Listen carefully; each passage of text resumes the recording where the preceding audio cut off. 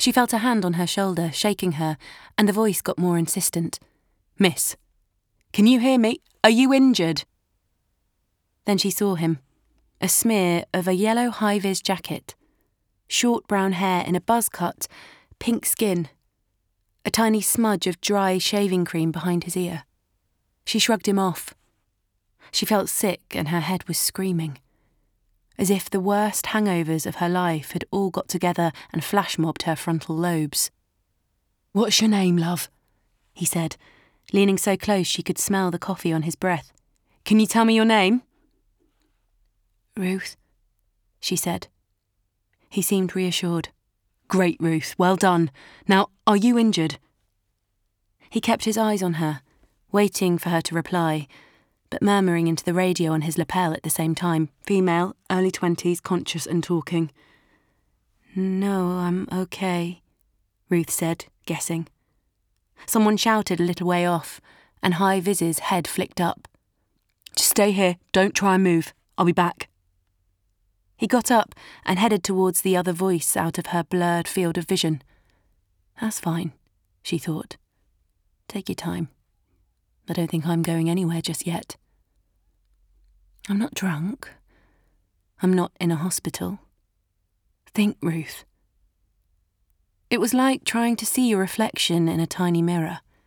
You could catch a glimpse of little bits, each fractured image neat and pin-sharp, but they didn't add up to a whole picture.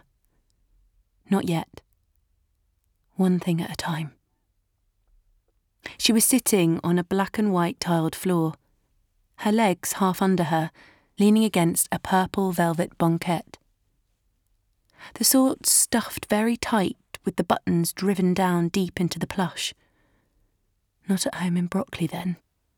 Not that Brockley was really home yet. She'd only been there 3 months, a baby Londoner still getting used to the commute into Green Park.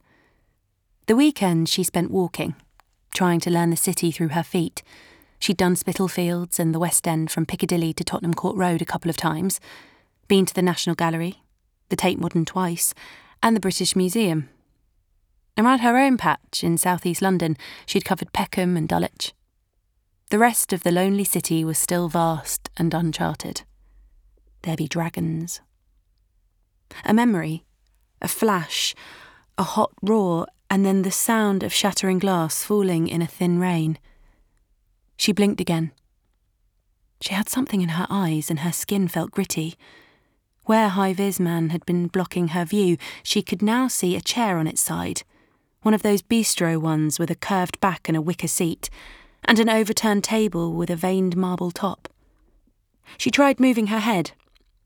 The world lurched, and a sudden wave of nausea made her close her eyes again. Bits of her body seemed to be clamouring for her brain's attention, overloading her.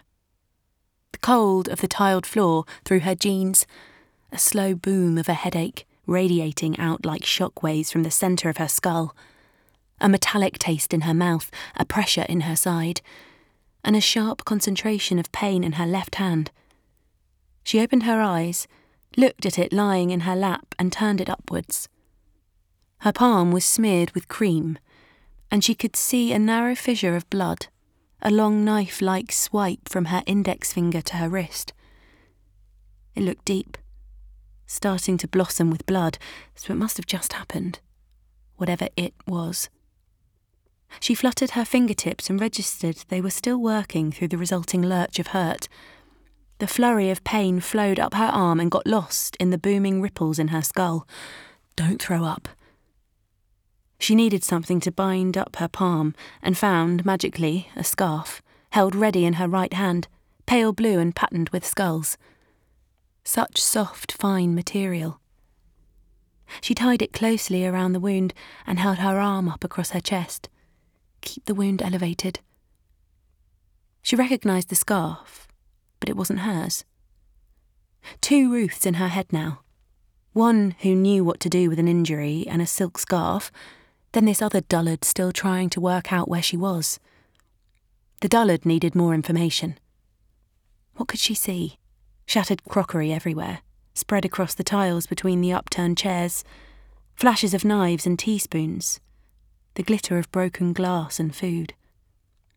The dam broke, and her memories came in a rush.